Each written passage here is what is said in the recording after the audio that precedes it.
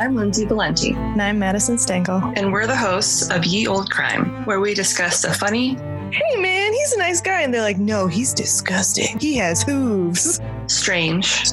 There are EVPs of spirits saying, get out, in a room where patients committed suicide, and obscure crimes of yesteryear.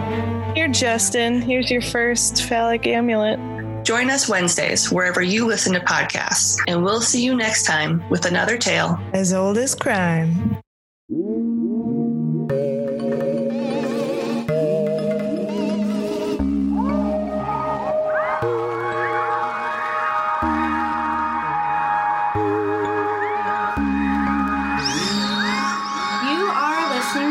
Distractions Podcast, a podcast where we chat true crime, conspiracy theories, paranormal stories, folklore, just a little bit of this and a little bit of that to provide you a distraction from everyday life. I'm Alex. And Christy. And this week we are back talking true crime, and it's going to be a lot. It's going to be a lot. So this is probably going to be a very heavy episode, but it's going to be a very important episode. So trigger warning? Yes, I'll get into the specific trigger warnings in a bit, but before we dive into that, Christy, can you tell me what your need for a distraction is? My need for a distraction is work is changing again. Again. Because we're in the third wave. Woo! And, yeah, career-wise, it potentially might be changing again, because I get to keep one position, apparently. I need to keep jumping around. But, yeah, we're in the third wave. Everything, medical-wise is ramping down again, because we're ramping up taking patients from the city. Yeah.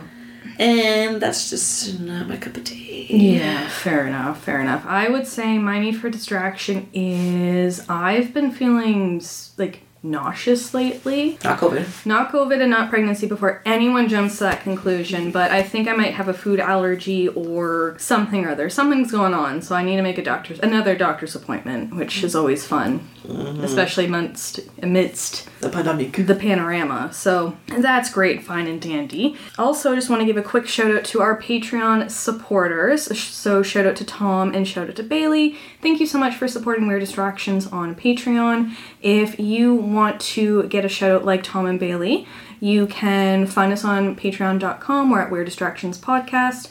There's a lot of great opportunities there. There's 2 tiers. Check it out. Won't bore you with the details, but all the goodies. Without further ado, I think it's time for us to talk about this case. To it. Yeah, so when I was telling Christy about this episode, I kept telling her I'm really nervous to cover it. I also told her I had 14 pages of notes. That's my first question every time. I don't know the topic. I'm always like, how many pages? And then today, because usually it's 7, 6. You're like, 14. And I was like, okay. Okay.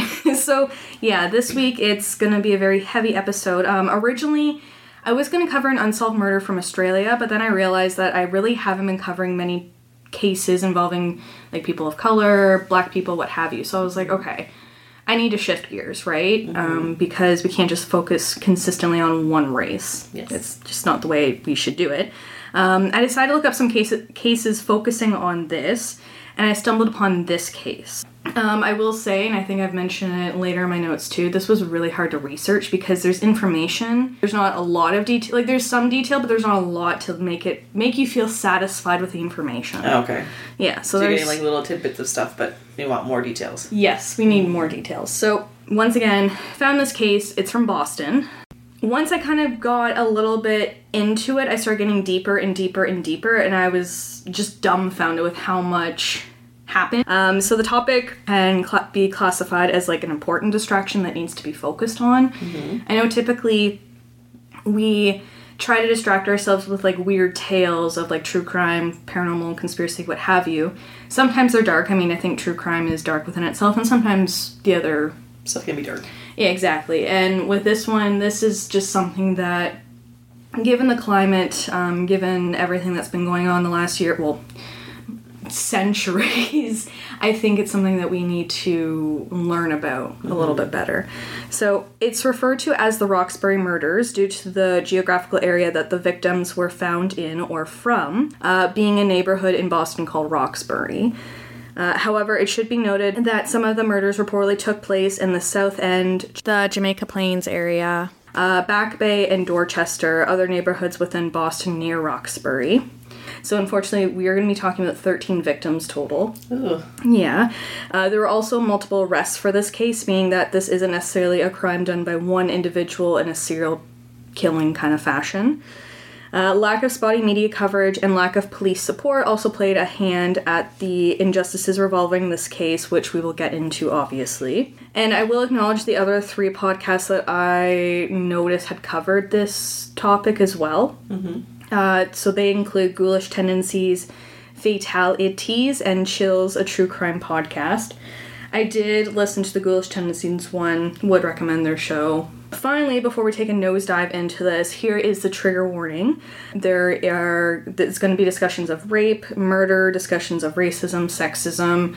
Once again, it's going to be a really heavy topic. So, you know, if you're not in the headspace to listen today, totally understandable, but we hope you do come back and listen eventually so that you can learn more about this case. Yes, feel free to put it in the queue and have it for another day. Exactly. So without further ado, let's get into it. I'm going to break down the victims and details, then discuss those who were arrested for some of the crimes, and then kind of like the takeaway of the whole case. Gotcha. So tragedy begins on Monday, January 29th, 1979, when 15-year-old Christine Ricketts and 17-year-old Andrea Foyer were found on the sidewalk of East Lenox Street within the Roxbury neighborhood of Boston. The following information I got from the masscases.com website. So Boston police detectives responded on January 29th to a radio calling regarding bodies being discovered. When police pulled up, they witnessed the 2 teens' bodies lying near one another on the street. Christine's body was allegedly inside a large blue duffel bag, while Andrea was found in a green plastic trash bag. Some reports claim that both bodies were dismembered, while others claim that one or the other were dismembered. Andrea's body appeared to be covered by a multicolored bedspread, or furniture throw. The cause of death for both girls was ruled strangulation, and the time of death was determined to be sometime in the morning or afternoon of January 28th. The medical examiner also noted that Andrea had suffered from injuries to her mouth, which would suggest she had been hit in the mouth by like a fist, like she was punched in the face by somebody. Some background on the girls. So Christine, according to the Say Her Name website, was reportedly shy, quiet, who one day hoped to be a social worker. And Andrea was reportedly also known to be caring, like her friend Christine, and was known to help her ill grandparents quite often. Only a day later, on January 30th, 15-year-old Gwendolyn Yvette Stinson's body was discovered in a yard nearby her home. Gwendolyn lived on Park Street within the Dorchester neighborhood of Boston, east of Roxbury. Gwendolyn, based on my Google mapping, was found approximately 12 minutes away from where Andrea and Christine were found on East Lenox Street. The cause of death was ruled strangulation. According to the Say Her Name website, Gwendolyn was a reported lively girl and one of 10 children in her family. It was also reported that at the time she was saving up to go to gymnastics camp, and prior to her discovery, she had went missing. I believe the family had tried to report her missing, but not much was really done. That's also the annoying thing is, like, you always go to report people missing and they're like, oh, you have to wait, which I totally get, there's like a policy, but when, like, you know someone that's not their, like, character, yeah, you know something's wrong, that hurts to know that they don't care at that certain point, and then they think, oh, they're not really missing, they ran away. Well, that's the thing, I kind of wonder if, because I've heard, I don't know which podcast, and I could be very wrong, but I remember hearing that whole, oh, you have to wait 48 hours or what have you, isn't necessarily, like, a legal thing. Like, it's not, I don't know how accurate that is. Or, like, yeah, when they choose to investigate it further. Yeah, or go that route and be like, well, we're gonna wait, or, like, maybe we'll see. Yeah. And we'll kind of get to why, I mean, obviously there's a lot of racist undertones or sexist undertones, but there's also classist undertones, too, that we need to talk about, so, but we'll get to it. Don't you worry, we will get to it. So, February 2nd, 25-year-old Karen Prater was located near the Boston Parks Department, which is located in Franklin Park. In a Boston Globe article I read, Karen was reported as appearing tall and slender, who had a love for plants and dancing to disco music. Karen was also a mother of then 2-year-old Taisha. Mm-hmm. It's been reported that she was on her way to her grandfather's home that day, and kind of like to take them shopping or to pick up errands for them, just trying to help them out. Yeah. When she didn't return home from doing errands, her boyfriend apparently reported her as missing. In a twist from Andrea, Christine, and Gwendolyn's deaths, Karen had reportedly been beaten and stabbed, where the others so far had been strangled. So there's a change of cause of death at this point. So she wasn't strangled at all, or she what? No. So she was beaten and stabbed. Oh. There wasn't any... As far as I know, once again, based on the information I read, there wasn't any sign of strangulation. Yeah, so from right there, you could already think, like, those ones were linked, and then kind of stop, because you're like, I don't know.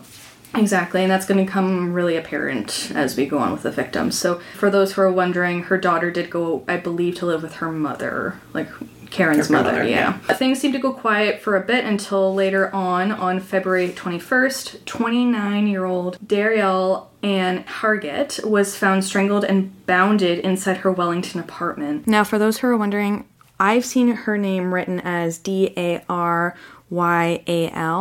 I hope I'm pronouncing it right, but if I'm not, please let me know. Anyways, it's been reported that she was found in her apartment by her landlord. She was reportedly in a choir and worked as a social worker up until her death. Based on a Boston Globe article, Daryl was described as being quiet, serious, like she was kind of one of those people that I imagine was very dedicated to her work and like anything she wanted to do, she's dedicated. Gotcha. And very, I'm doing goal-oriented, this. I'm gonna get this done. She was reportedly one of the first people to be interested in the Southern Christian Leadership Conference, which was a civil rights group, which led her to move to Boston after graduating from Virginia Union University, since I believe they had something similar to that group in Boston at the time. Okay. So she wasn't really, she wasn't born and raised in Boston. She ended up moving to Boston. Mm-hmm. And she allegedly worked as a counselor at the Norfolk Correctional Institute. And she, I believe, worked there. She was in a almost deadly motor vehicle accident. So she worked until the accident. And then after, she was reportedly trying to find work again as a social worker. According to her Aunt Sarah, in one Boston Globe article I read, because there's multiple Boston Globe articles I reference. Yes. Daryl was the first Black person to be buried in the city-run cemetery at Williamston, North Carolina, which at the time and even now I think is kind of a big deal because I'm going to assume it was probably, there's a lot of white people there. I don't think it was necessarily the most segregated area. So it's great that was there, but she went way too young. Oh, yeah. She's only 29. She's a baby still. Exactly. So then on March 14th, 17-year-old Desiree Denise Etheridge was found to have been beaten and burned to death, only 100 yards away from where Andrea and Christine were found in January. So, yeah, it's all they think they're another linked somehow, whatever, but all these different, MOs and people. It's exactly. The part-time student also reportedly lived on Park Street, similarly to Gwendolyn. An unnamed woman was quoted saying at one point in a Boston Globe article, she would give her heart to anybody. If you said anything kind to her, she'd stick to you just like glue. Mm-hmm. Desiree was reportedly known as being friendly and adventurous, who was very streetwise for her age. I mean, she's only 17. Yeah. She had apparently also spent time in foster homes as a child. And according to the one Boston Globe article I read, Desiree's friend Erin was the one who had to identify her burned body. So I can only imagine what trauma Erin had to go through. Yeah. If I did that for you, I'd be traumatized. 1,000%. It's also been documented that Desiree's skull and jaw were reportedly shattered. Oh. Yeah, so it was... some violent beatings. It was a violent attack. I mean, all these are violent, but... to take that, extra aggression Extra step, yeah. It's bad. Darlene Rogers is unfortunately our next victim. She was only 22 years old when her body was discovered in Washington Park within the South End on April 14th. So apparently appeared that she had been stabbed multiple times, and when found, she was undressed from the waist down. There was no direct mention of her being sexually assaulted. However, you can maybe lead to that conclusion yourself, so to speak. Unlike some of the others, I wasn't able to find much about Darlene's background or even anything more than when she was found dead, which is really unfortunate. Because some of the Boston Globe articles and some of the other articles I read, they kind of hinted at what the victims' lives were before they were found. Mm-hmm. Some of them weren't. At all. Which is they're all equal victims. They should all have some kind of attention to everything in detail. Yeah, and that's what I mean by there's information about this case. If you look really hard. It's spotty. It's so spotty. So 13 days after Darlene was found, our next victim, Lois Hood Nesbitt, found deceased in her bed on April 27th. According to a Boston Globe article by Douglas S. Crockett, Lois was found tied up with her hands behind her back and with a radioelectric cord knotted around her neck. Lois, who had separated from her husband several years prior, lived in a 3-story apartment building within Roxbury, specifically near Eggleston Square. In the same article, that same Boston Globe article, Lois lived in the apartment with 2 other male roommates. It kind of sounded like things were platonic, so for those who are jumping ahead being like, oh, she lived with 2 other dudes, don't get it twisted. They're friends. They're friends, and like, even if they weren't friends, it's who the fuck cares? Who actually cares? Anyways. I'm also gonna say girls can be just friends with boys. Platonacy is a thing. Yes. Before people get it all hyped up about it.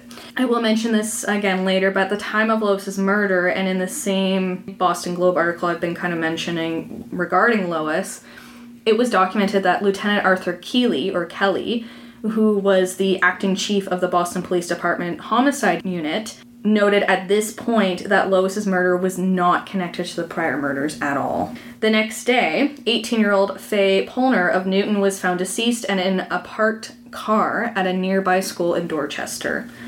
So this is where things get interesting, because our previous victims were all black. Okay. Faye was not. Okay. Faye is our only white victim. Okay. So Faye was reportedly a white woman, and in one article by Cheryl R. Duvall for the Harvard Crimson, had no relation really to the other murders. But it's really confusing because sometimes she's clumped in and sometimes she's not. Okay. Yeah. Faye's cause of death appeared to be manual strangulation, so similar to our first victims. Mm-hmm. In terms of her background, apparently she was living with her father, Norman, at the time shortly before her murder. Prior to her death, she had reportedly dropped out of the Occidental College in Los Angeles. Her father, Norman Polner, was reportedly on vacation at the time of his daughter's death. In a Boston Globe article that I read, apparently he was gone for at least 2 weeks, either sailing or in Germany, according to what a neighbor told the Globe. Faye's mother lived in St. Louis but flew in when she heard the news. So she was clumped in, I think, because of where her body was located. She was located in Dorchester, which is kind of near Roxbury, I believe, and everything. So and the strangulation kind of ties in a little bit. A little bit, but she came from a wealthy background. She was Caucasian. She was white. Mm-hmm. That was kind of... So that right off the hop, like, they had all these other of-color victims, and they're like, okay, well, there's this first one, like, they don't really fit the demographic of the other victims. So exactly. Right off the hop. Yeah, so Faye didn't really fit the demographic of the others, but because she was found in the same area and... the same kind of way of death. Yeah, cause of death. I think that's why she keeps getting lumped in, but other than that, like, I don't really... Yeah. And it's, once again, it's hard because sometimes in some places she's mentioned, other articles and writings she's not. Okay. So on Saturday, May 5th, Valerie Holiday was only 19 years old when she was reportedly stabbed by an 18-year-old man. And Valerie was conscious when police arrived on scene. However, she would pass away in the hospital. And that's all I can say right now about that situation. We'll potentially... Get into it? Yeah. Okay. Reportedly on that same Saturday, Valerie was stabbed. Sandra Boulware, who was only 30 years old at the time, was found at a nearby local YMCA. She was burned to death. Burning. Yep, and it's been reported that the patch of grass she was found on was also burning, meaning that she couldn't burn right on scene. So Sandra had only been in Boston for approximately 1 year, and it's been documented that she had moved to the area from Connecticut. Then, only 2 days later, on May 7th, Bobby Jean Graham was the 11th black woman murdered during this entire time span. Bobby was 34 years old when her body was found in a Boston alleyway, only a few floors down from her apartment, which was located at 293 Commonwealth Avenue. The autopsy report claimed that Bobby had died due to a lacerated liver, which was believed to be caused by multiple hits to her midsection with some form of blunt object. So now here is where things get a bit weird. Doing my research, I didn't find this name of this next victim until I stumbled upon an issue from the New Woman's Times, which I believe was like a magazine or newspaper article. I don't know if it still exists today. Okay. But the one I'm referencing is Volume 5, Issue 13, where there was a chart of all the women that were murdered between January 29th to May 29th, because these crimes happen within like a very small time frame. And I was going to come back to it and be like, how long has it been yet? And I was like, it's only been a few months. Yeah, so this is where I stumbled upon the murder of Lily Mae Nesbitt. I don't think she's related to our other victim, Lois Nesbitt. There was no mention of the relation or anything, which I feel like if they were related, they would have definitely... They talked about it. So. Exactly. So just coincidental. Yeah. So Lily was murdered in her home on May 29th, 1979. Her 18-year-old daughter, Burnell, allegedly witnessed the murder of her mother and ran to a neighbor for help during the attack. That's awful. Lily was stabbed 10 times. Reportedly, stab wounds were found on one of her ears, her face, neck, chest, abdomen, pelvis, and back right hand. It's disgusting. Yes. Yeah, poor children have to see that. Well, yeah, exactly. So we have 13 victims in total. 12 of them were black and only one was white. Because the murders happened in what seemed to be kind of like one after another with very small cooling off periods, I think they were written as kind of being lumped together. There is some similarities to some, but like they're not all the same thing, same Exactly. MO or cause of death. So they're like, okay, we're going to lump them but and figure it out after the fact. Now this is happening, but there's no real way to see who did this specifically. Well, yeah, and we'll kind of get to, we're getting really close to getting to who was arrested for what, and what. I think because of the location and everything, they were referred to as the Roxbury murders, mostly because of the geographical area, and they were lumped because of where they were found within that geographical area. They were also mostly grouped together because, once again, 12 of the 13 victims were black identified women, right? Mm-hmm. Even though they were lumped together, in the next section we'll kind of hear about different arrests made by different people or on different people, which normally we as a society I think are so susceptible to thinking that if there is a group of victims being lumped together, it typically means that there's usually only one suspect. Yeah. Or if it's so quick, like back to back to back. You think they're on a spree of sorts. Exactly. It kind of makes things a little bit interesting that some people group these murders based on the fact that they were women, others grouped the victims based on their geographical areas, others based on race. Like, it's interesting how they were all lumped together because of multiple different things. And yes, there are similarities, but there's also a lot of differences too, right? I don't know, I'm not specifically pointing at the fact that one person did all of these murders. I mean, that my mind obviously did go there a couple times, because like... Yeah, at first you're like, this one gets strangled, this one gets strangled, this one gets strangled, then something else, and you're like, oh. Well, not only that, but the time frame, like from January 1979 to May 1979, you're telling me multiple people committed all these murders in the same period of a couple months? Exactly. And I know that can happen, especially in major cities like Boston, right? Large area of things exactly. going on. I mean, there's murders happening every day, every minute of the day.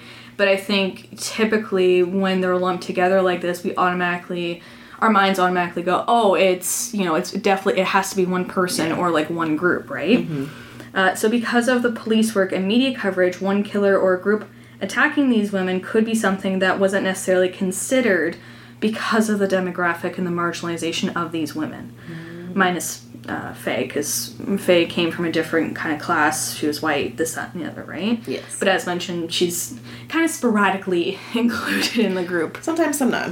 Exactly. So a common thing we'll chat about later on is how these cases weren't necessarily given as much time and energy in terms of investigation and research. Compared to what? Compared to if it was just like a white woman, a bunch of white women that were murdered. Yeah. So they weren't really given the whole limelight situation. Yeah. So now we're going to focus on the arrests and kind of acknowledging some of the unsolved cases, because unfortunately some of them are still unsolved to this day. Which is sickening. Yes. So our first arrest is for the death of Christine and Andrea. Dennis Jamal Porter was arrested for the murder of the two young women. I was able to kind of get some information regarding this charge and the legal proceedings thanks to the masscases.com website. I was also able to find out kind of what happened to Christine and Andrea, potentially. Okay. Christine had reportedly known Dennis for about 6 months before their deaths, as Dennis and Christine were reportedly a romantic item. Mm-hmm. Christine and Dennis lived together, first at the Milner Hotel, where Andrea reportedly also lived, and then the couple moved to 1 Cortez Street. So, on Saturday, January 27th, Christine and Dennis, I believe, were maybe kind of like pre-drinking at their place, not 100% sure. But we do know that sometime around 3:30 a.m., on Sunday, January 28th, they had gone out to a club. Okay. which is really late to go out to It a is club. late. And when I was reading that, I was like, that's so late to go out to a club. Usually clubs are closed, done, they're cleaning at that point in time. It's a bedtime. That's way after bedtime. Regardless, at the club they met up with Andrea and a guy named Robert Harville. 2 eyewitnesses claim to have watched Andrea and Dennis fight at the club, stating during the trial that Andrea appeared very upset. She wasn't having it. Whatever Dennis was doing, she was just not impressed, probably. We don't really know specifics, but based on what I read, she was not happy. Okay. So the couple stayed at the club until 6:30 a.m. and then dispersed. Robert reportedly went to the nearest Subway, while the girls went to go get breakfast. And Dennis apparently just went a separate direction from everyone. So they all kind of just, like, went their own ways a little bit, except for the girls. They did their own thing. Mm-hmm. And Dennis ends up reconnecting with the girls at some point, with the 3 taking a cab to his and Christine's apartment on Cortez Street. It's been documented that Dennis gave the police a reported 7 different versions of what ended up happening when they went in the cab and got back to the... Yeah, I know. There's just, like, a lot of different stories he was telling the police. So, for example, at one point he reportedly told police that they had gone back to the apartment where he recalled Christine changing her shoes before he allegedly passed out. They had gone back to the apartment so the girls could switch out shoes. I'm assuming they're probably wearing heels. Mm-hmm. Don't really want to wear heels to breakfast. Want to be a little bit more comfy, switching them out. He says he passes out at that point and has no idea what happened. Okay. And then all of a sudden he wakes up later that day around like 11 and Christine and Andrea are gone and they're found deceased. And what's the other stories? I'm not 100% sure. It was just in the notes. Like, said he had so many versions. Yeah, he had so many versions. But so either you knew you were asleep or you knew you weren't. Exactly. That's sketchy. Yeah. So it should be noted that the medical examiner testified that the girls' stomachs were empty of food, indicating that neither of them had probably eaten several hours prior to the deaths. That and neither of the girls were wearing shoes when they were found. Which leaves room for a little bit of speculation that maybe the girls didn't go out for breakfast as planned and maybe something happened in the apartment, hence why they were wearing or not wearing shoes. It didn't also help Dennis's case either that a worker from the Milner Hotel testified that she recognized the duffel bag that Christine's body was found in as being Dennis's from when they had lived at the hotel. That's sketch. Yeah. So Dennis was tried in 1980 for the first-degree murder of Christine and Andrea, in which a Suffolk County jury reportedly found Dennis guilty. Dennis would go on and try and appeal this conviction, which was denied. Regardless, from what I've gathered in my research, Dennis was convicted for the murder of Christine and Andrea. We don't know what his sentencing was. Mm-hmm. We don't know, like, any other information. I did try to look him up. There is a website, I forget what exactly it's called at the top of my head, and I didn't write it down. But there is a website where you can type in someone's name into, like, it's kind of like a Google search of the federal prison. Okay. I couldn't find him. I don't know how old he was in 1980, so I don't know if he was, like, old, like a lot older than the girls. I don't know if he's still alive. I don't know if he's been released. We don't have that information, unfortunately. Yeah. But yeah, like, so for him to already be tied to that, like, just there's a lot of already sketchy things with his topic. It seems weird, yeah, that they are kind of lumped together, all the victims, and they've already got, like, the first 2, it's like, well, then he did it. Yeah. And then we have to move on. So an arrest of Kenneth Spann was our next one, and he was arrested for the murder of Karen. Finding information on Kenneth was so hard. There was nothing out there, essentially. I was able to find court documents that were able to paint kind of a picture of a little bit of kind of what went down, but regardless, in a direct quote from the Justia US law website that I accessed, here's kind of a breakdown. So, one Dean Richardson reported that on February 3rd, while he was at Kenneth's apartment, Kenneth had testified to him that he killed a woman and that her body was in the lower inside hallway outside of the defendant's apartment. Richardson went to look and saw the woman's body as Kenneth had mentioned. Fuck. Yeah. On February 4th, Kenneth had asked Richardson to help get rid of the body, and Richardson refused. He's like, no, I'm good. I have other things to do. Why didn't he call the cops and be like, this guy has a body here? Yeah, he will call the cops, but not until April 10th. Yeah, so Richardson, who had become fearful of Kenneth, had reported that, the February 3rd incident to police. Later that day, he was able to identify a picture of Karen as the person whose body he found or saw. Traces of Karen's blood were allegedly found in Kenneth's apartment, hallway, and in his vehicle. Karen's injuries were consistent with the use of a knife owned by Kenneth and the use of a post from a banister outside of Kenneth's apartment, so they were able to connect that. The impression of a partial footprint of a sneaker on Karen's coat found near her body was similar to the impression made by a sneaker owned by Kenneth. A blood-stained gold ring similar to the one regularly worn by Karen that wasn't found on her body was discovered underneath a rug in Kenneth's bedroom. And finally, Kenneth had scratches on his neck and was wearing a Band-Aid on February 2nd, the date of Karen's disappearance, kind of alluding to the fact that she probably fought. Back. Yeah.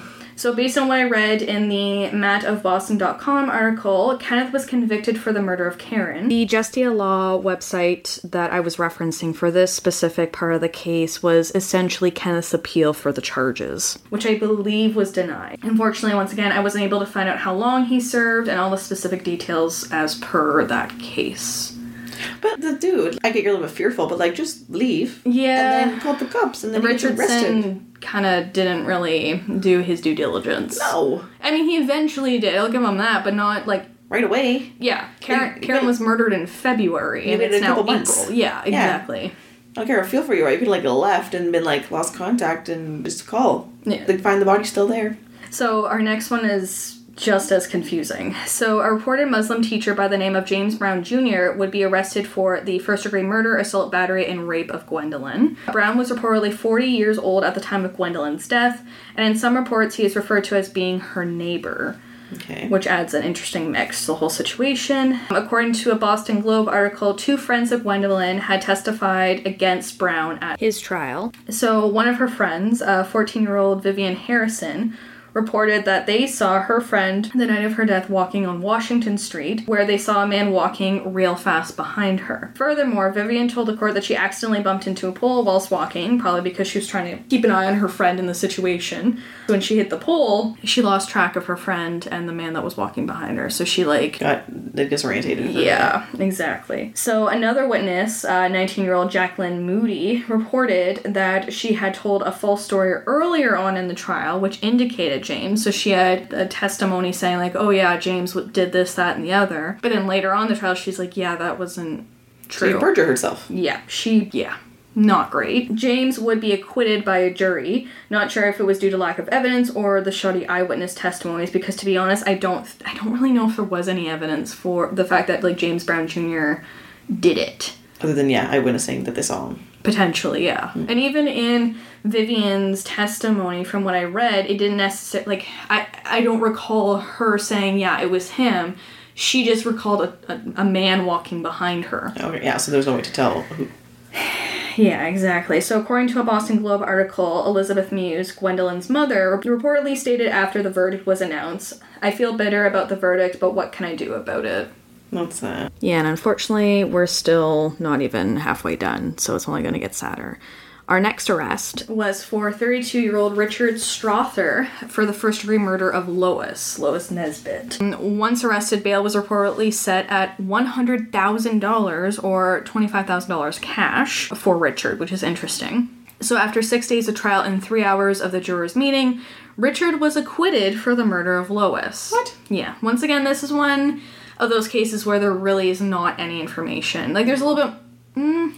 No, there's just really not a lot of information. He gets charged and then he gets off, but you don't really know the in-between. Exactly. So in another Boston Globe article I read, the Assistant District Attorney General, Philip B. Chesney, noted that there were difficulties in the prosecution case due to the opening statement he told to the jury, where he allegedly noted that his entire presentation will be based on circumstantial evidence. Not a great front. No, because there's nothing for sure saying that this guy did it. Exactly.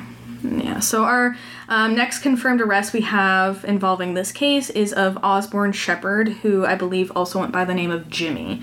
So Jimmy was 55 years old at the time, has been documented as Sandra's boyfriend and the last person who maybe saw her alive.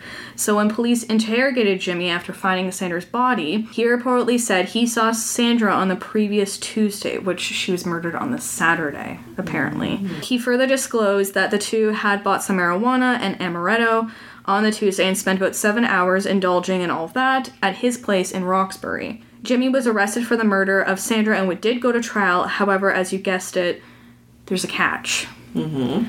So I read in the Leader Telegram article that apparently the state's Supreme Court overturned Jimmy's murder conviction, where he would be given a new trial, and that any evidence taken from his home could not be used again because apparently there wasn't a valid search warrant. See, this is why you need to follow the book so that when you get shit, you can actually use it. This is why you can't be sloppy when you're doing police work. I'm sorry. Yeah. Like, you cannot be sloppy. You need to be on your fucking any game. little thing that the prosecution or defense can use against you. They like, will, yeah. They'll use it, and then you can't be using it. And if that's your main thing to catch them, you're like, well, I'm fucked. Exactly.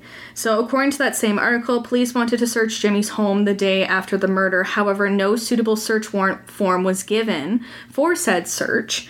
So, police tried to adapt a form used by obtaining warrants to search for controlled substances, which was granted by a judge. So, they allegedly went in, they're like, oh yeah, we have a warrant to search your home for drugs. But in reality, they were searching for anything for this case to convict. They're trying to backpedal, yeah. and it wasn't working. Exactly. So further, the state Supreme Court threw out Jimmy's conviction due to the fact that the police were using a defective warrant, which once again, we also don't know if Jimmy even was a good suspect. Yeah, we don't know for sure. You know, he's saying he only saw her on Tuesday, she was murdered Saturday. Mm-hmm. I know they always go to the boyfriend or the partner or what have you, but... Yes.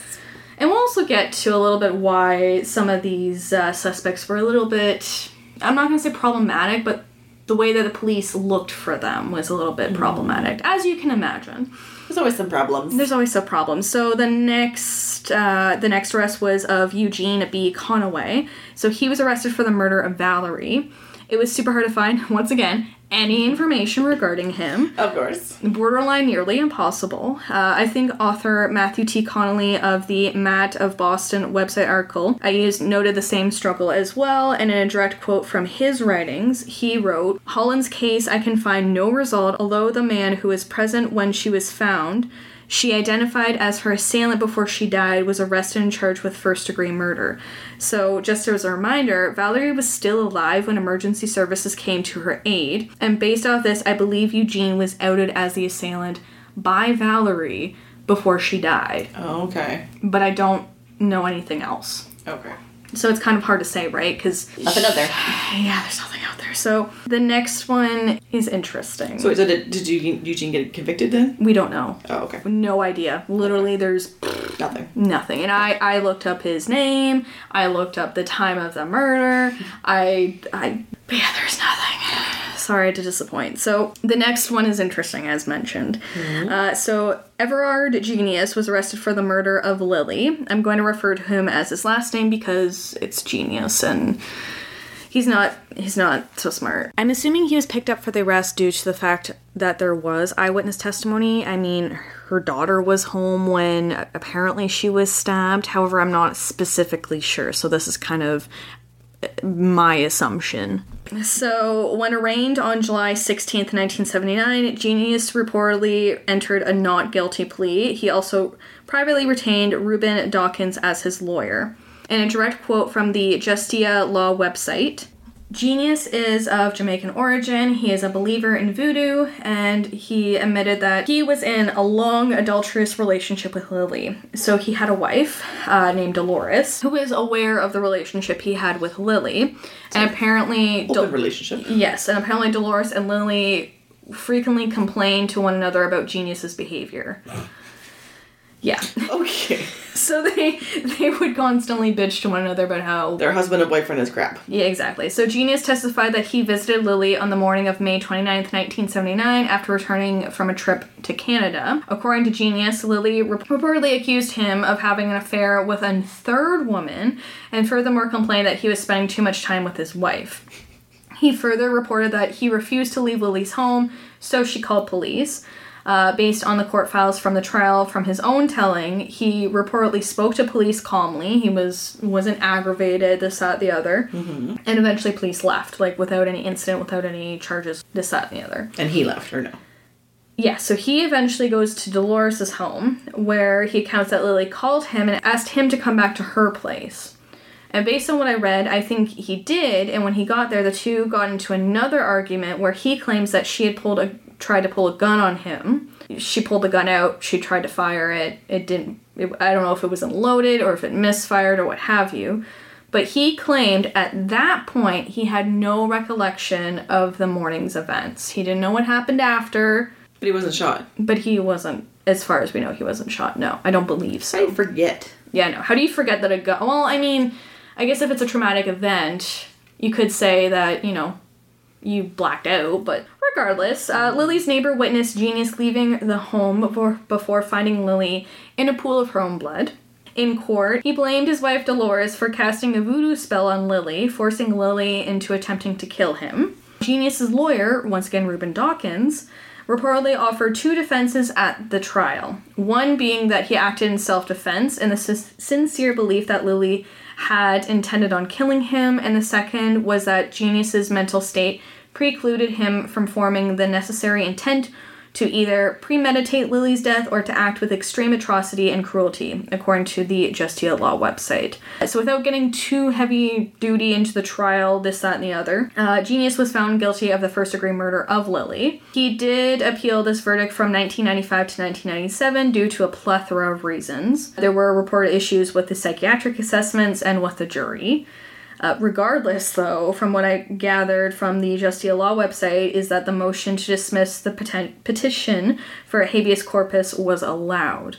So, habeas corpus, as defined by dictionary.com, is the motion for a person to be brought before a judge or court, especially for investigation of restraint of person's liberty used as a protection against illegal imprisonment. I don't know what happened after that because there's literally no information after the fact, and it drives me insane. So I think he was convicted, he appealed it, he was granted his habeas corpus, and that's where the trail goes cold. Well, that's just annoying. I know, it's so annoying.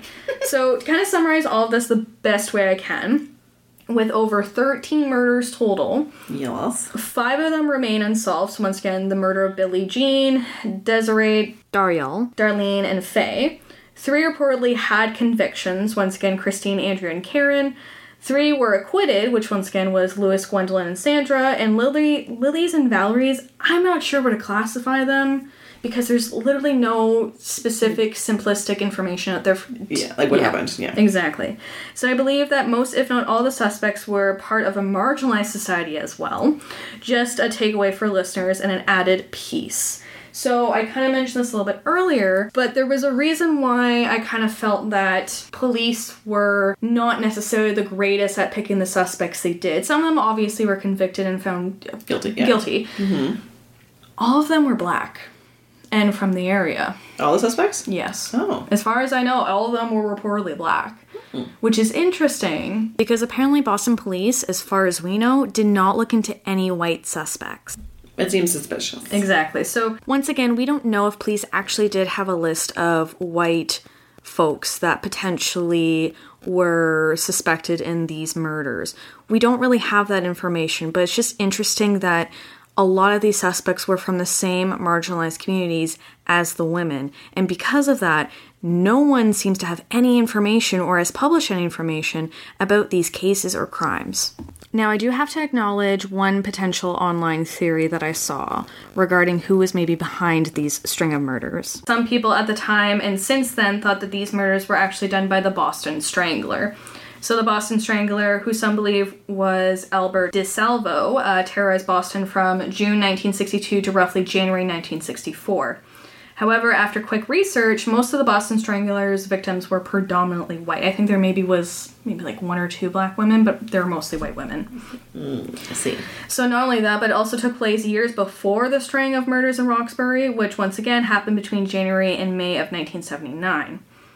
I won't get into the whole Boston Strangler case, the whole Boston Strangler case, because that's not today's focal point. No. And it's something that, I saw it like once or twice in a couple articles, like, oh, is this a new Boston Strangler? Or like, is this the Boston Strangler? Only a few of them got strangled. Yeah, and just to clarify for imagery, Albert was white. So even if he was looked at, I don't know if he'd be tied to these ones. And I don't necessarily know if he attacked that area of Boston. We're going to get to the uproar and takeaway because there's a lot. Okay. In terms of research issues, which I've heavily hinted and sprinkled upon this topic. There was nothing in some points. Yeah, so as I think I've mentioned, this case was really challenging to research in the sense of although I'm referencing a lot of articles, and, you know, when I do my resource list, which I think I'm going to do after the music, like our outro music today, just because there is a lot that I'm referencing, and some people like listening to that, some people don't. This is going to be a long case anyways, so...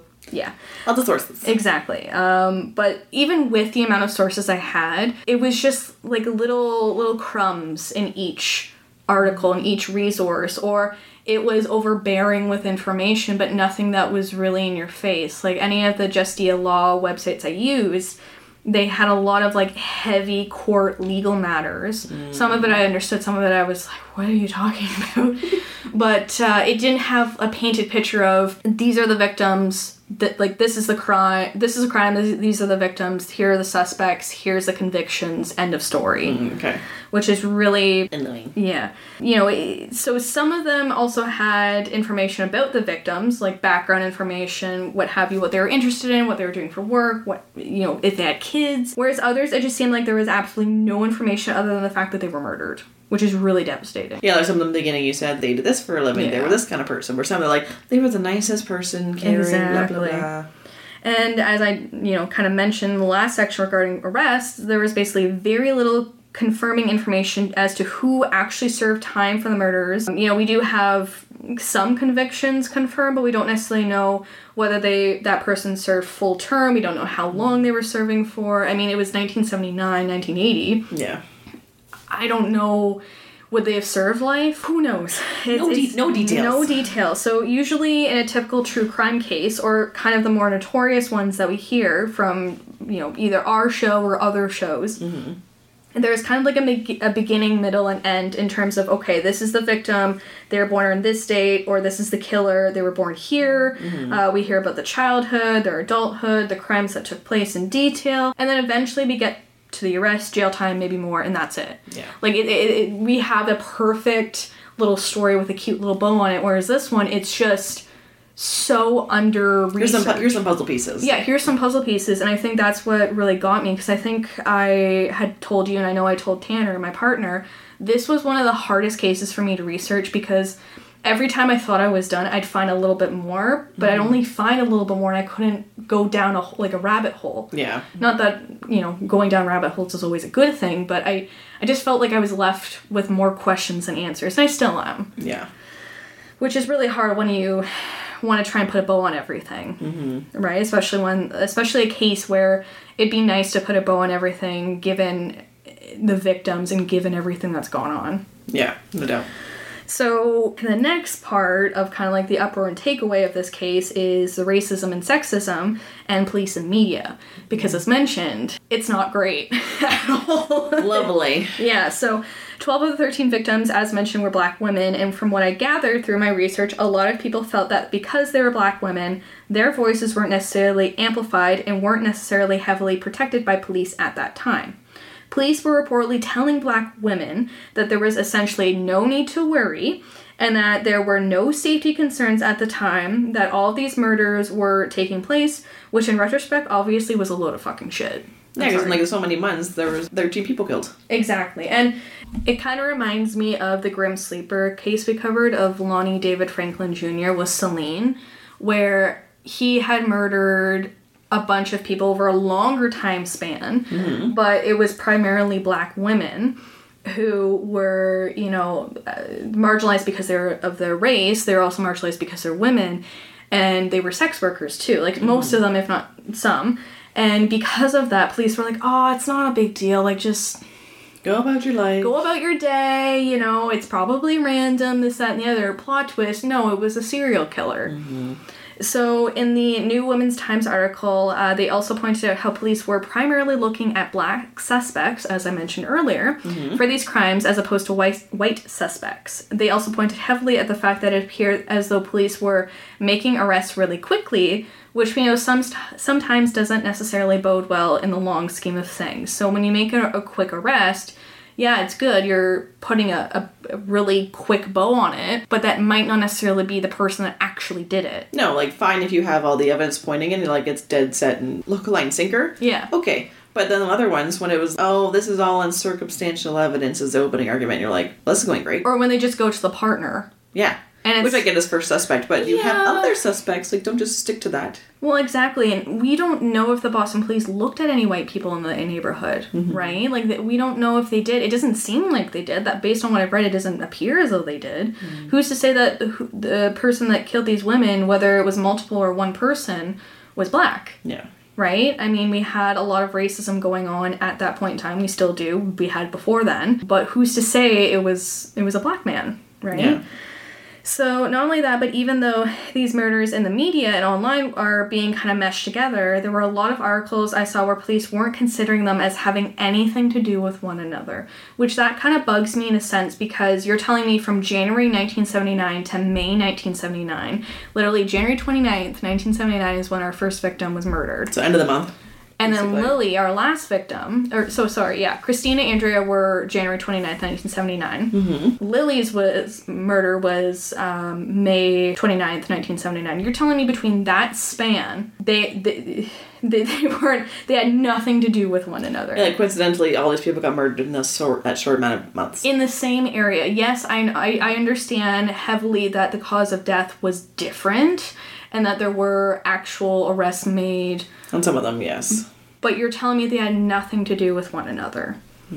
Like, I feel like it was regardless of whether it was done by the same person or group of people, what have you, black women were being attacked as a whole. In the same geographical area. Exactly. Some documented press pointed that some of the women were sex workers or simply runaways, and therefore, as we know from previous cases, it seems like there is less acknowledgement in terms of resolving a murder case or finding a missing persons if that's part of their description. So if that's part of their situation or, once again, their description... It's already less looked at. Exactly. And we know that from the Robert Pickton case, too, right? You know, if they're already marginalized women based off their ethnicity or their race, if they were sex workers, if they had a history of drug use...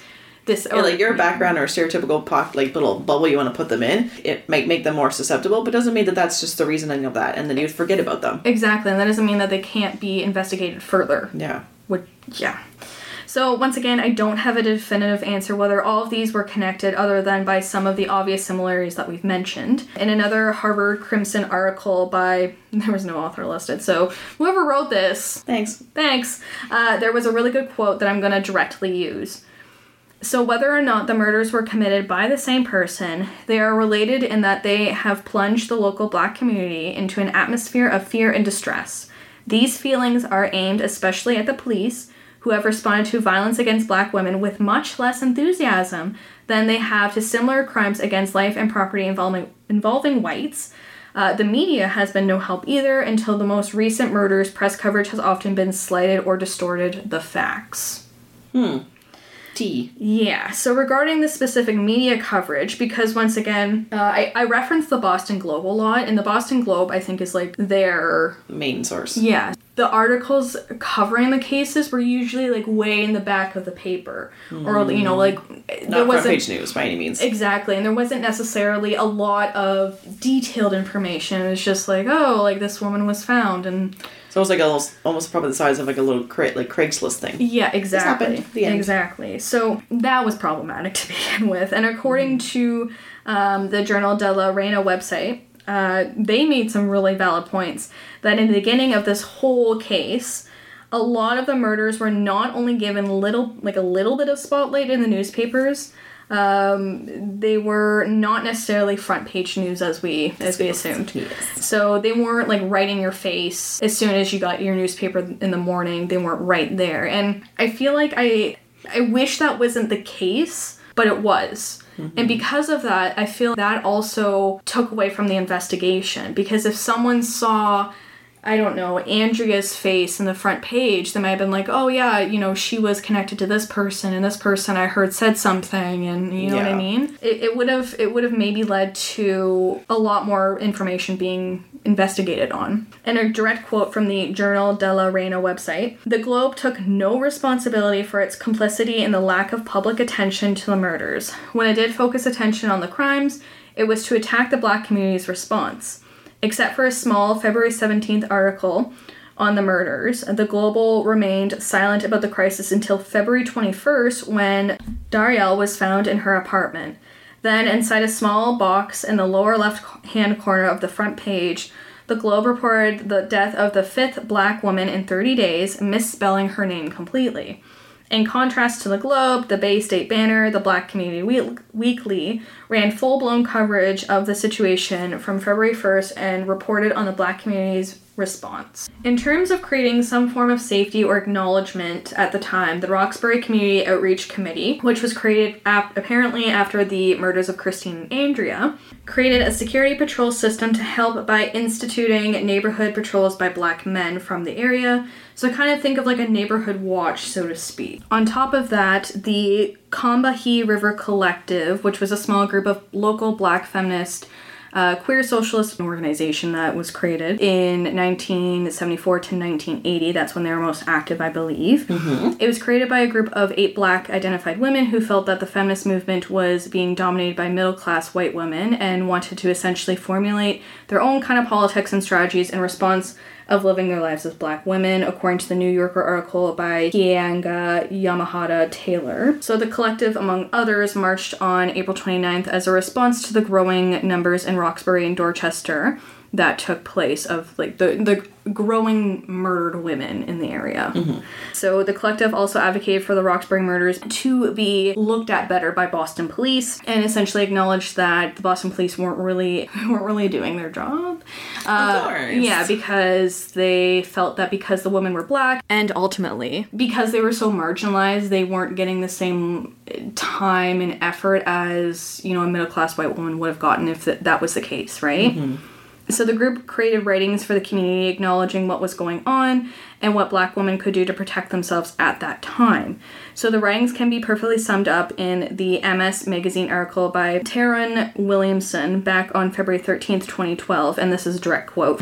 So following the march, Barbara Smith, who was a founding member of the collective, and other members of the collective produced and began distributing a pamphlet entitled 6 Black Women, Why Did They Die? They argued the importance of recognizing the role of sexual violence in the deaths of the murdered black women. They made it clear that it was not just race and not just gender, but race and gender that had made those women especially vulnerable, stating that what had happened in Boston as a, quote, a thread in the fabric of violence against women. For the collective, protecting black women meant that black men needed to collectively check their own physical, emotional, and verbal assaults on black women, particularly since it most often turns out to be black men who are the instigators of violence against black women, even in serial murder cases, which, that's the end of the quote, by the way. Once again, I think regardless of whether it was a black man that did it or a white man that did it or, you know, someone else completely of a different race that did it. Yes. These women were being attacked because they were not only women, but they were black women. So it's like a double-edged sword. Yes. So in 2019, a local Boston artist by the name of Kendra Hicks created a 24-hour art installation near where Daryl's body was found called the Estuary Projects. I think the public notice of the art installations were happening around that point in time, but as far as I understand, Kendra, who is doing this, is kind of like a guerrilla project. Okay. Which means that she didn't get permission to do this, which is kind of even more of like a kick to the pants to the government, because she essentially was saying, I'm not going to ask your permission to remember these women, these victims. I'm just going to do it. Yeah. But essentially, I think for a time period, she did all of these like installations to acknowledge each victim of the Roxbury murders. Okay.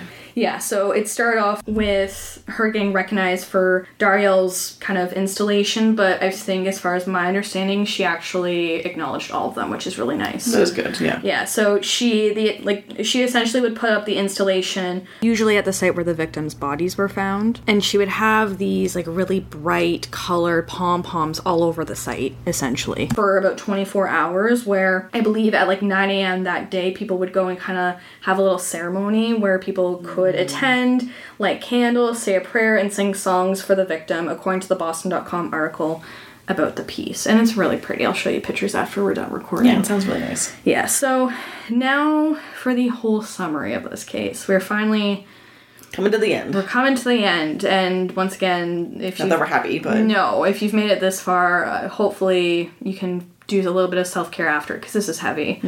Unfortunately, the unsolved murders of Bobby Jean, Desiree, Dariel, Darlene, Faye still remain as so. They're still unsolved. Valerie could potentially be a part of that list as well. Ultimately, we don't really see or hear a lot of coverage on a case like this. As mentioned in the beginning, I think there were only 3 other podcasts that had covered this. I've literally never heard of this case before until I looked up specifically murders involving Black victims. And when you were like researching it, there was no information on stuff. Well, yeah, and it was very scattered. It was very just all over the place. It wasn't detailed. It wasn't our typical true crime case. Yeah. Because it wasn't involving white people, right? And because it wasn't involving white people, we don't have that much information because they weren't given the attention they should have. Exactly.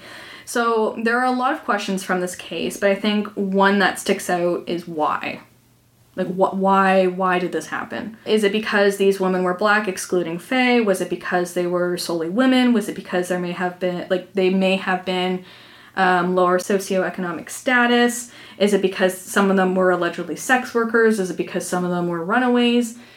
Because we have a huge demographic. Yes, there's similarities, but the age ranges is huge, right? And not only that, but some of them were working, some of them were mothers, some of them were just helping out family members. It's just, there's similarities, but there's also a lot of differences too. Yeah, 2 things can maybe tie them together, geographic and race, and then other things just like, that person got arrested for it. This person might have got arrested. They have no ties to each other in that instance. Exactly. And regardless, I think people who were out to protect these people or should have been protecting these people didn't protect them, right? I know we kind of shit talk police work from time to time. I just want to make it clear, we're not anti-police by any means. I think police can do some good work. When they do the work. Properly. And, you know, we do also focus on cases that happened years ago when the conversations around like Black Lives Matter and what have you wasn't necessarily as pertinent. So we have these instances where police really just didn't seem to give a shit unless you were white and you came from money, right? So I know as a white woman, I'm only scratching the surface as to the pain and unjust that Black women and Black people or any marginalized persons have to experience on a daily basis. And like, I know us covering this case isn't going to make things better. I know it's not going to, you know, we're not here trying to put a Band-Aid over a gaping massive wound that has been caused by, unfortunately, white people and people that just don't seem to care for human life. No, but just try to use our platform that we have to give a little bit more light shed on topics that should have had the light shed on them. Exactly. And I hope that there are other podcasters that listen to this episode and they decide to cover it as well, because I feel like the more we talk about it, the more we can educate ourselves about it. And hopefully, maybe at some point in this weird little lifetime we have, maybe some of these cases can be re-looked at. Maybe they can be looked at with a different lens, with a more just lens. Unsolved can maybe find something to close them. Exactly. You know, I think this case is just another reminder that racism, sexism, classism, it's not new. No. It's not something that just came up in 2020 or 2021. It's not something that I feel like is going to end tomorrow. But there's a clear history, and history needs to be talked about to provide education to hopefully maybe someday teach people how to treat people on the same level. Yes. Like, just because you are from this class or this race or you identify as this gender, you're a person. You're a person. Person first. Exactly. Kind of like Bob the Drag Queen, except for instead of purse first, it's person first. You know what I mean? I'm going to cite my sources, as mentioned, at the very end of this episode after our outro music. And we'll also put some charities or resources in the episode description for today's episode. If I missed anything, if I misread anything, please email us, DM us, let us know. I will try to make those corrections in an upcoming episode, depending on when I get them and when we're recording next. I'm not perfect, and I might have misread someone's name wrong or, misinterpreted something. So, because we are producing something that's hopefully educational to some folk, we also still need to be educated. Yes. At the end of the day. And that's my case today. It was a doozy. It was a doozy. Mm-hmm. It was a lot. Do you want to tell these fine people where they can find us? You can, as usual, find us on many platforms: Anchor, Spotify, Apple. We would love a review, love some stars, but any platform you listen to podcasts on, you can find us. Feel free, she said, to email us any suggestions of corrections we might need. We're still doing listener tales, so feel free to, the more we can do, send in your stories. We can feature you on, so make sure you send those in. And that's at weirddistractionspodcast@outlook.com. Also, feel free to reach us on Twitter, Instagram. You know us as Weird Distractions Pod. Already mentioned previously, we have the Patreon. Shout out to Tom and Bailey again for that. Bless you guys. Go on Patreon or tiers. Lots of extra goodies on there, so feel free to look it out if you can. Support that way. And also, we have some merch. You can get some goodies on pretty much anything you might like. That's all available. And that's on Redbubble. Yes. Yeah, so check us out on Redbubble, Patreon. Honestly, just Google us at this point. Not saying that we're, like, so big that you need to Google us. I'm sure you can find something that we're on. But you could find us on Google is what we're getting at. And if you need a distraction... we got you. Bye. Don't be a shitty human being.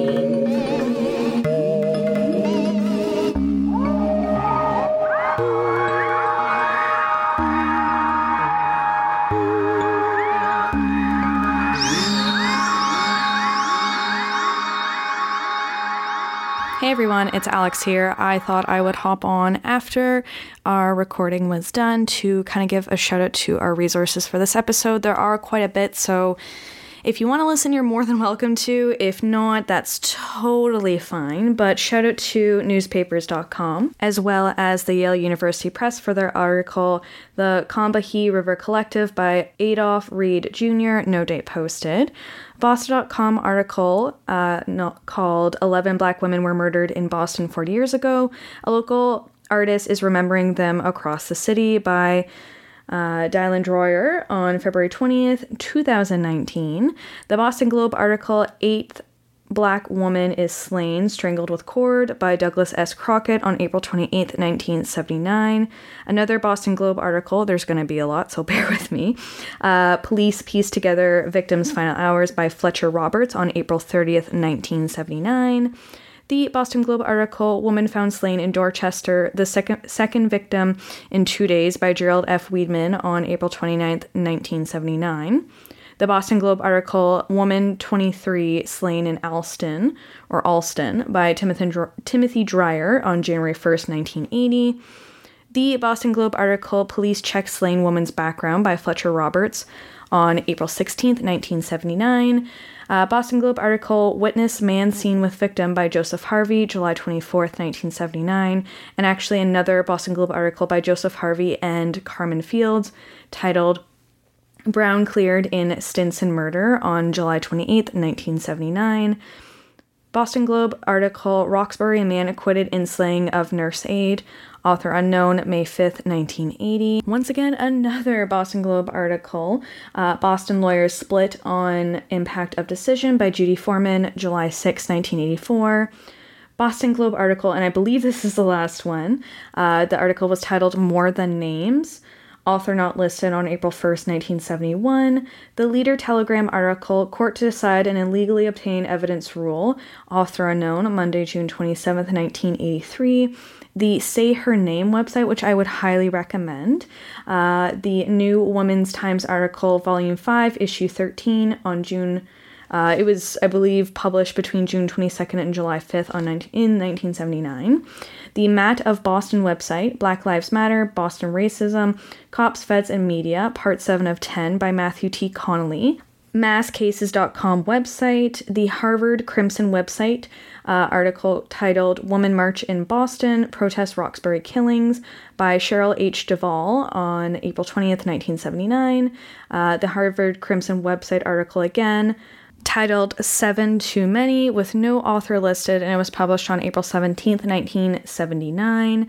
The Journal del Reina, World News Today website, Crimes Against Black Women, 4 cases by La Reina, published on August 29th, 2007.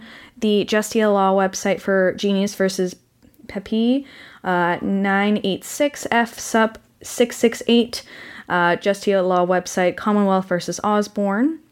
Justia Law website, Commonwealth. The Justia Law website again for Everard Genius Petitioner Appellant versus Peter Pepe Jr. Respondent, and that is 50F.3D60 for circa 1995. The New Yorker article, Until Black Women Are Free, None of Us Will Be Free by Kianga Yamahata Taylor on July 20th, 2020. I apologize if I pronounced your name incorrectly. Please let me know if I did. www.dictionary.com. The Big Book of Serial Killers by Jack Rosewood and Rebecca Lowe. The Boston Strangler, pages 57 to 60. And finally, the MS Magazine article, Black Herstory, Who is Killing Us, by Tyrone Williamson on February 13th, 2012. And once again, guys, if I have mispronounced anything, if there is any information that you feel is incorrect or what have you, please feel free to email us at weirddistractionspodcast@outlook.com. Thank you so much. Hope you enjoyed the episode. Take care. Stay safe. Bye.